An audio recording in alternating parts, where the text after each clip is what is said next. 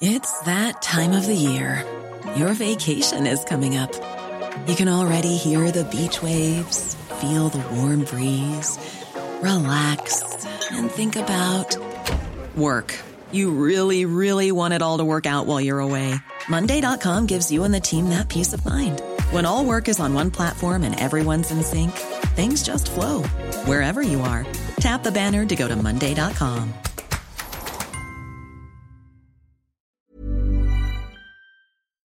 talkSPORT. Hey, you're listening to the talkSPORT hits. I'm Fern Bolt. And I'm John Jackson. Well, the repercussions of the fan protest at Old Trafford continue, with the FA investigating the incident and the police identifying people they want to speak to after things became hostile after fans made their way onto the pitch. The Manchester United Supporters Trust have released a lengthy open letter addressed to one of the club's owners, Joe Glazer.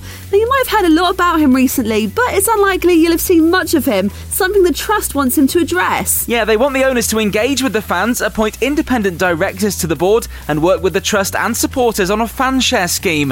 However, former United first-team coach René Mullenstein spoke with talkSPORT Breakfast, and he doesn't think the Glazers will be fazed by the demonstration. It's been a business venture, which they have done brilliantly well. They've made it a massive brand throughout the world, but football is at the core, and they don't understand that. Now, this comes as the Premier League revealed plans to introduce a rule to prevent a repeat of the failed European Super League. Club owners will have to commit to core principles, with sanctions brought against those that breach the new rules. In Monday's Premier League results, West Ham have still got their eyes on Champions League football, while West Brom have likely got an away game against Peterborough next season at the back of their minds. And a lovely cross, it is Diagne!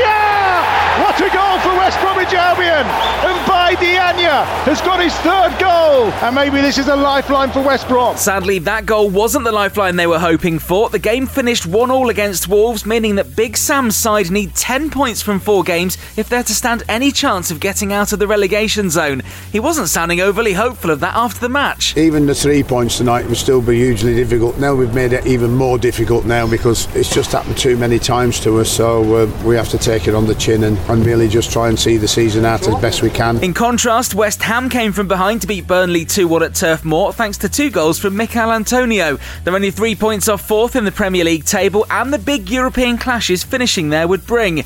And can you believe, for the first time since last March, there was a full capacity crowd watching a sporting event in the UK. Yeah, as part of a government trial, nearly 1,000 people watched a scintillating World Snooker Championship at the Crucible in Sheffield.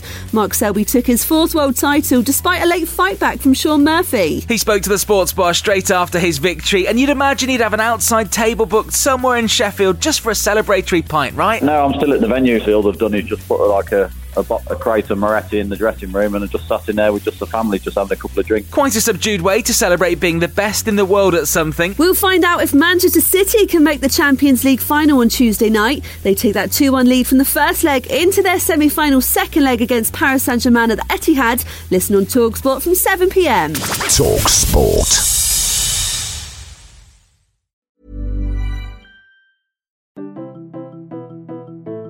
Britain feels broken, but how do we fix it? Westminster just doesn't seem to have the answers, but we have found some people who do. Join me, journalist Becca Hudson, And me, the former MP Ed Vaizey, for How I'd Fix. From the price of a pint to the housing crisis, this is the show where we take an alternative look at the problems plaguing the nation. And hear practical solutions from those in the know. Catch new episodes of How I'd Fix wherever you get your podcasts. Rebuilding Britain starts here.